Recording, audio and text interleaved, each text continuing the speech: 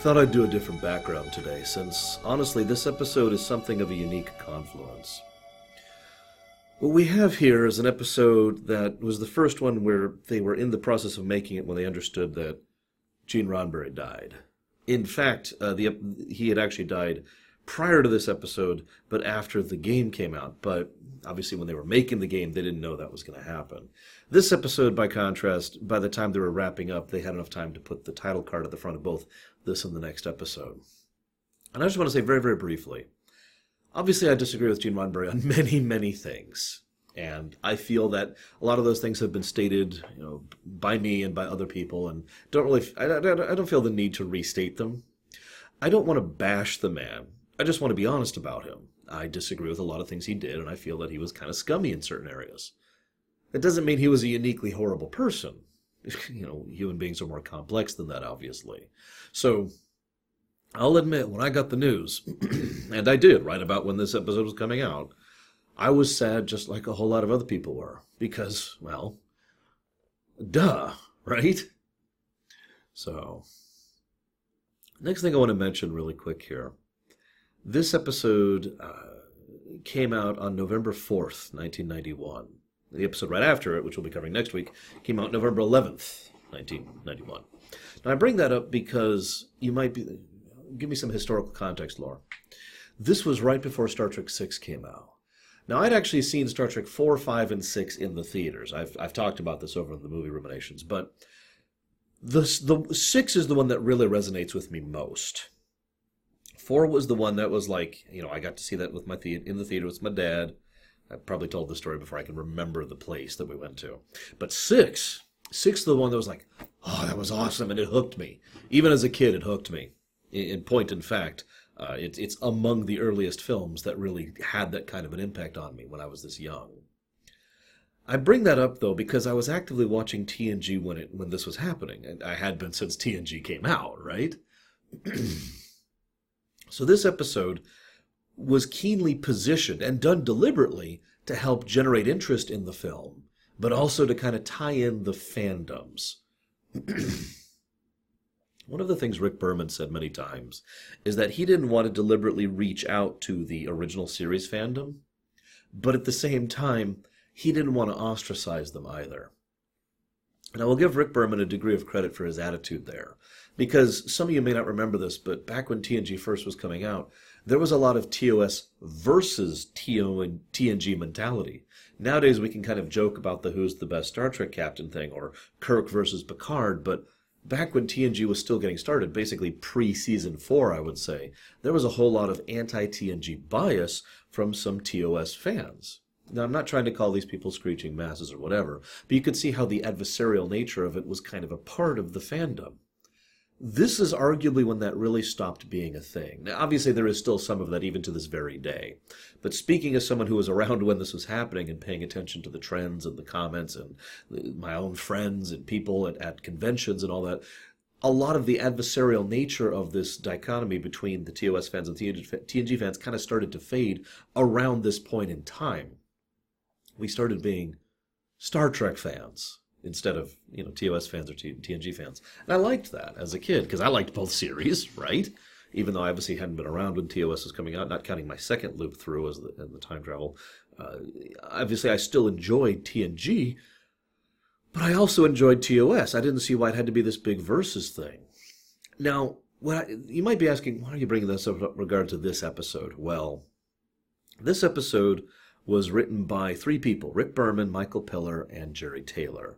Now, some of the writing credit was distributed because Piller spent almost all of his time on episode 2, which was actually filmed first, thanks to scheduling conflicts, because that's the nature of television. You don't always film things linearly in sequence. In fact, that's the nature of film in general. Look up movies sometime and see the first shot of movie films. It's almost never the first shot of the film. Anyways. But Frank Marusco, who was the chairman of Paramount at this point in time, basically came down from on high and said, hey guys, why don't you try to spread a little bit of TNG stuff into Star Trek VI? And he had a discussion with Nicholas Meyer. And keep in mind, as I've discussed over my Star Trek VI rumination, Star Trek VI had an interesting production cycle. In fact, Star Trek VI almost didn't get made at all. So I bring that up because I think Meyer was a little bit more open to the idea of executive influence than he otherwise would be, since historically speaking, Meyer is very anti-external influence. But I also bring that up because the way they decided to do it was excellent. There were little bits and pieces, tiny bits of technology or references or locations or Michael Dorn coming on to play, Worf's grandfather or whatever. Just little bits and pieces that were trying to show that Star Trek VI was made with TNG in mind, which is something that hadn't actually been done before, and indeed would basically never be done again. Now, that worked, and everyone was cool with that, but then Berman and Piller were like, it'd be really awesome. Why don't we go ahead and do something in TNG for the film? Cross-promotion is something that's so obvious of a concept, I don't even feel the need to discuss it. But also, well, at least from Pillar's side, because there's a huge interview by Pillar on this one. Pillar basically said he wanted to do exactly what I was talking about earlier, to bridge the gap between the two fandoms, to make it a Star Trek fandom. Now, he might have been thinking about it from a financial perspective or a creative perspective or a fan's perspective or whatever. We don't know. Rick Berman supported him this wholeheartedly. He was probably thinking of the financial side. But I can forgive that because I'm kind of with him on this. TOS fans becoming Star Trek fans, TNG fans becoming Star Trek fans, ultimately just boosts the brand overall, which is good for us, at least in some ways, and certainly good for them. So they started doing this and discussing this. They finally reached out to Leonard Nimoy, and Leonard Nimoy said, geez, I don't know. And they're like, all right.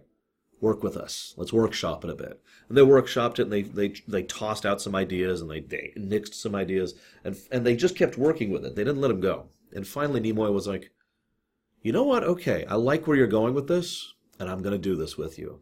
Now, for those of you who know, Nimoy had an incredibly busy schedule. A writer, a director, and someone who was doing his own projects on the side, never mind his acting career. So Nimoy basically had to squeeze himself in here. Nimoy was also very expensive at this point in time. That's one of those weird things we all just kind of have to accept about actors, is the fact that actors are pricey. Like, look up sometime how much money Robert Downey Jr. by himself has made in each MCU film, and you'll understand what I'm talking about. Now, that's always been true, though. That's a common Hollywood concept. It's been around since Hollywood has been a thing. Whether it's good or not is another topic. But anyways, point being, Spock was expensive. But Nimoy said, you know what? I'll do it for real cheap. Because TNG basically didn't have the necessary funding in order to be able to pull Spock into the show. It just didn't. He was just going to be way beyond the budget of a TV show.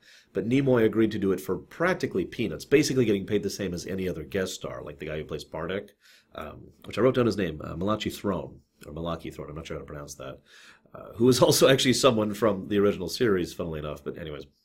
So he agreed to do it for super cheap, which allowed them to get the episode made.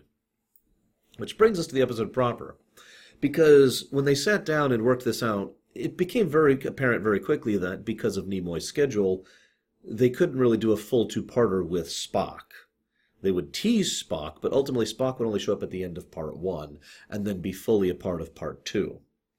There was no getting around that. His schedule just wasn't allowing it. So they had to functionally rewrite parts of the episodes, and this led to why Taylor was brought in to finish up part 1. Jerry Taylor actually wrote the novelization of Unification, by the way, which I actually recommend if you ever have time for it. It's not the best stuff ever, but it's some good stuff. Adds some nice background material.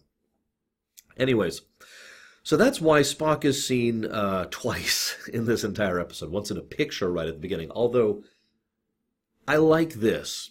Because the way they do this, most TNG fans, even if they're not a TOS fan, are probably pretty cognizant of TOS. And they did something that I've talked about a few times before, twice actually before, where they had a teaser specifically aimed towards fans of Star Trek. The teaser is, we've gotten this image from Romulus. Quick side note. I like to think that after the episode The Defector, in which we admitted we know almost nothing about Romulus, including its terrain or its locales or anything, that Starfleet kind of started upping their intel game since the Romulan Star Empire started being more active as a player on the galactic stage.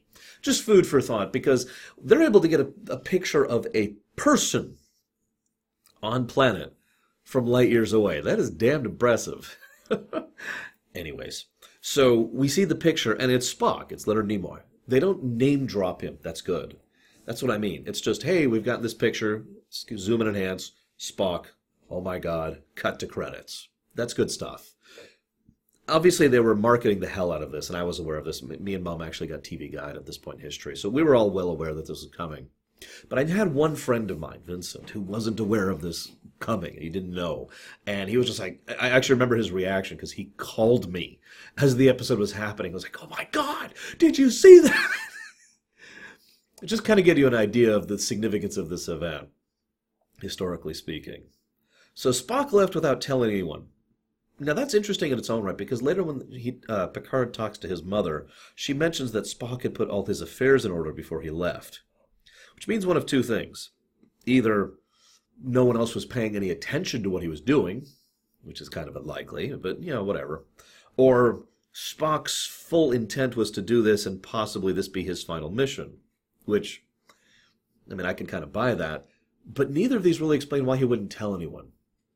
I've often found that that's one of the biggest flaws of unification in general. There's two major flaws of unification, in my opinion, and that's the big one right there. They have this fake defector plot, which is pointless. Spock's not defecting. And it's only there because he didn't tell anyone, I'm going to seek out possible diplomatic relations with the Romulans. He doesn't have to give specifics. He doesn't have to talk about the concept of reunification. He just has to say that. Boom. He actually explains to Picard in exceptional detail, getting across all he needs to in the next episode, hey, this is what's going on and this is why I'm here. He could have just said that, but whatever. Anyways, so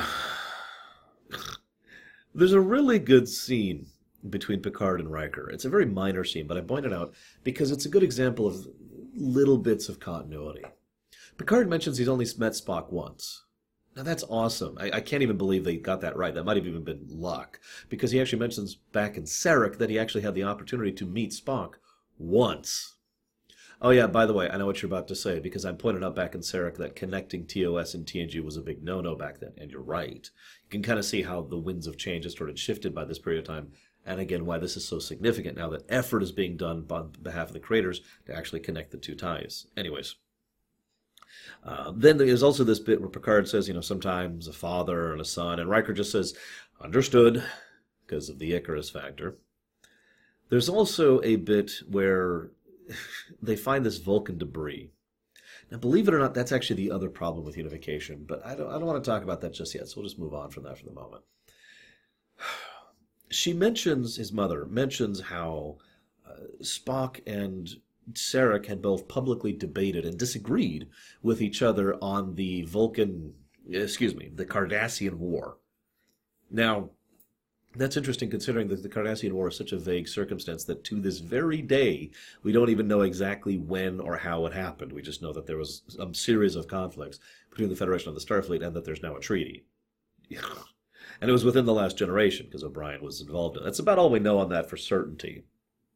But I bring that up because it more demonstrates how Spock was always willing to go toe-to-toe with his father without basically being afraid of the larger giant when it comes to the realm of debate and politics, and of course, being the ambassador, one of the founding individuals of the friggin' Federation right here was Sarek.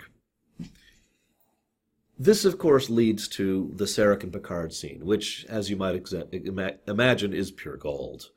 First of all, we have Mark Leonard playing the slowly degenerating Sarek until finally he hones in on Spock's name, Spock. And that's what manages to give him a degree of self-control. Now, I'm going to skip ahead a little bit, because what he does is brilliant. He focuses himself, and then he becomes very calm and rational, and then he loses a thread of thought, and just one thread, and then he starts to become a little bit more irrational. He likes to twitch a little bit more and move a little more erratically until finally he can barely even finish a sentence, and he ends up laying down, and he can't even finish live long and prosper. It's a great showcasing of exactly how much this degenerative disease is affecting Sarek, that he only had a moment of clarity and he couldn't hold on to it forever. It's a very powerful scene. But what I love, too, is how important it is that Spock is to him. A defector? No. He immediately denies that. There is no way in hell that Spock is a defector to the Romulans. What else he might be doing? Well, that's a little bit different. Maybe he's going to see Pardek. Yes. And now they have a name. But what I like more about that isn't just the exposition. It's two little bits. First of all, he mentions he used to disappear into the mountains, and I used to tell him not to, and I used to punish him, but he'd always endure it and go anyways. This is the one and only reference in all of canon Star Trek to the animated series. And I wanted to mention it because I've heard many, many arguments over the years as to the nature of the canonicity of the animated series. Like with a lot of TOS and Season 1 TNG, it is actually quite easy to eject it from canon because of how little it fits. Except for the episode Yesteryear, which is the one referenced here. Because a lot of people tend to agree that that episode is fairly congruent with the existing timeline. As an aside, he then mentions, Picard says, I know how much your son means to you. And Sarek just says, tell him, Picard. Given how soon it is after this that Sarek dies, this is functionally Sarek's last wish, that Spock knows how much his father loves him. We'll talk a little bit more about that next episode. So then they try to get a hold of Garon for days and fail at this. There's a lot that could be said about that. Ultimately, I like to think that Garon is basically being an idiot here. And it's not like it wouldn't be the first time, and it certainly would not be the last time. But Garon is playing at politics in a situation in which he is, let's be honest with ourselves, very afraid. The only reason that he regained the support of so many houses after the Civil War, or insurrection rather, was because of the fact that the side they were supporting was proven to have Romulan aid. That's it. They don't actually support Gowron, and thus he does not have a strong position. This is most likely why he is doing this historical revisionism. Not that I am in favor of that, to be clear, but this is probably why he's pushing that particular narrative, right? I am the one who saw us through the Civil War. I defeated my enemies, blah, blah, blah, blah, blah. It's also probably worth noting that since the Federation refused to openly support them, which I still think is dumb, that might be part of why he's trying to distance the Federation from their role they played, even though the Federation did actually support him in the war, just in a very, very, very roundabout way. So why he'd refuse to talk to Picard, that's an interesting one in its own right. Finally, an adjutant answers him, played by, I can't remember his name, but he's an excellent actor, especially over on Stargate. Anyways, who is like, hi. Yes, what can I do for you? He's very busy. And Picard says, all right, listen. I need a ship. I need a ship that can cloak. I need it now. And whoever gives it, well, in return, he will have my gratitude. Or, of course, if Garon's busy, we can ask someone else. And they'll have the Federation's gratitude. And he just kind of lays it out there. And the guy's like, okay. Shortly thereafter, a bird shows up. Go figure.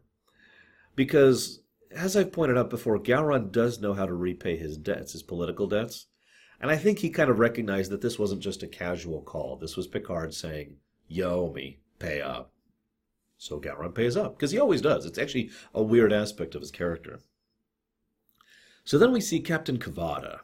He's a nice little bit. He pushes Picard. Picard pushes right back. You'll notice, despite the relative severity of the situation, there's a lot of levity in this episode so far. A lot of lightheartedness and tone to it. I bring that up because, obviously, the bits on the Klingon ship are just pure comedy gold. Picard, of course, pushing back. But also Picard and Data are just awesome. As Picard's trying to get some sleep on one of the most uncomfortable beds in the world. Trust me, I know. I've actually slept on something like that once. But he's trying to get some sleep, and Data's just standing there, and Picard's like, what are you doing? Did I make any noise? No, not as such. Okay. And then Picard goes back to sleeping. Then he looks up, and Data's just staring at him. And he's like, okay. What are you doing? I'm not staring at anything in particular. It's just an overall amusing scene. A little bit padding, but as I've said before, it's not padding if you do something with it. If you add some kind of substance to it. In this case, the substance being the humor. Then they find out Sarek died. Yeah. So, skipping ahead of my notes a little bit here. I'm sorry, I'm just looking here. We see the proconsul. This is so strange. This proconsul, this same character, will actually be in Deep Space Nine, in stuff we haven't even covered yet. It's way further in, I want to say season 5 or 6. It's pretty far in. What's really strange about that is they got a different actor to play him, a completely different actor. I actually didn't know it was supposed to be the same character until I was looking something up regarding the character over in DS9. I was like, oh, That's funny. I guess he managed to maintain power for quite a while. which is pretty impressive for someone so young. I'll talk more about that next episode. I do want to mention we finally see Pardek. Like I said, Malachi Throne coming back from the original series. It was good to see him again. And then we see Romulus a little bit. Let me actually pause. Let me rewind for a second, because first I want to talk about Klim Dakachin. Now, first of all, he does a great job with the role. The bored bureaucrat who is, as Troy puts it, the king of his own particular hill. I like all of that. I like the guy being willing to work with Troy because she's a very handsome woman. I like the fact that he is someone who is basically just a bureaucrat. And I like the fact that he is used to being on top of things around here and thus has his own little aspirations of political power, because I see that so many times in real life. No, seriously. I once worked at a fast food place where I knew someone who basically was in charge of the back line and treated that as if that was their particular hill, that they were queen, in this case, of. It's a very normal thing. You know, this is my territory, I am in charge of it, and appropriateness, right? So I just kind of like that little inclusion of, for lack of a better way to put it, humanity into his portrayal. I also like how he is basically bored and disinterested in everything, right up until he starts talking to Troy. Then he warms up a little bit to her, because, hey, it's a nice woman talking to me. And then he finds out the ship's gone. And then all of his basic passivity and his emotion and his portrayal is completely erased. And he gets angry. He starts moving a lot more physically. He says, oh my God, we've never had a ship missing. What in the world? The second ship isn't there. We do regular trips. This is unacceptable. He is pissed. Because it's his hill. Because this is his hill that he's in charge of and he's proud of. And it just screwed up. And then they have to fight this random ship. Now, one thing I like about this, too often, and as I said, this will be a very recurring trend from now on, is that the ship of the week is something that can match our guys' ship, whether it's the Voyager, the Enterprise, or the Enterprise D. But what I like about this is they make it so that ship is a match for them just in pure firepower, just in weapons. But it's also really unstable. One shot takes it out. And as weird as this may sound, I kind of like that, because it makes sense. The Enterprise is a well-rounded ship. That thing over there is a glass cannon, which clearly wasn't expecting combat. And it also kind of ruins the mystery, because now they don't really have much to go on. I'll discuss more about the mystery next week, because that's when it really comes into its own. But for now, I want to talk about Romulus, like I mentioned. I mentioned the kind of lightheartedness of the episode, and that is, in my opinion, almost to its detriment here. Not with the Data Klingon stuff, that's good. But I mention it here because Romulus is almost casually portrayed as a police state. As it should be. It is Romulus, and it is a police state. But, there's lots of little details there. This is, so, you're from security? What's he in trouble for? Oh, don't worry. Here, enjoy a meal from the Loyal. Because, stuff, just little stuff like that. Also, the fact that 2 armed soldiers can pull people right off the street, and no one bats an eyelash. No gasps, no, oh my gosh, because it's normal. Now, of course, we don't have to worry, because that's actually people on our side pulling us off the street. But I point that out because we get little snippets of just how messed up it is to live on Romulus at this point in time. But then we spend the majority of that time with Data being like, whoops, I don't know how to blend in a way that should have gotten them caught like minutes ago. They're lucky that the people who caught them are people who are here to take care of them. Remember, it has not been that long since the episode In the Mind's Eye, where they tortured a man into brainwashing him in order to try and ruin his career and nearly try to kill his friend. I mean, there's a lot of really horrible things that could have happened if they got caught here by the wrong side. And they just kind of play it off for laughs. It doesn't quite work for me, but otherwise, I did enjoy this episode. Now, I definitely have to discuss Unification 1 and 2 separately, because they were written by separate people, done at separate times, and most importantly, have a completely different tone to each of them. We'll be showing exactly how different this is next week with Unification Part 2. See you around, guys.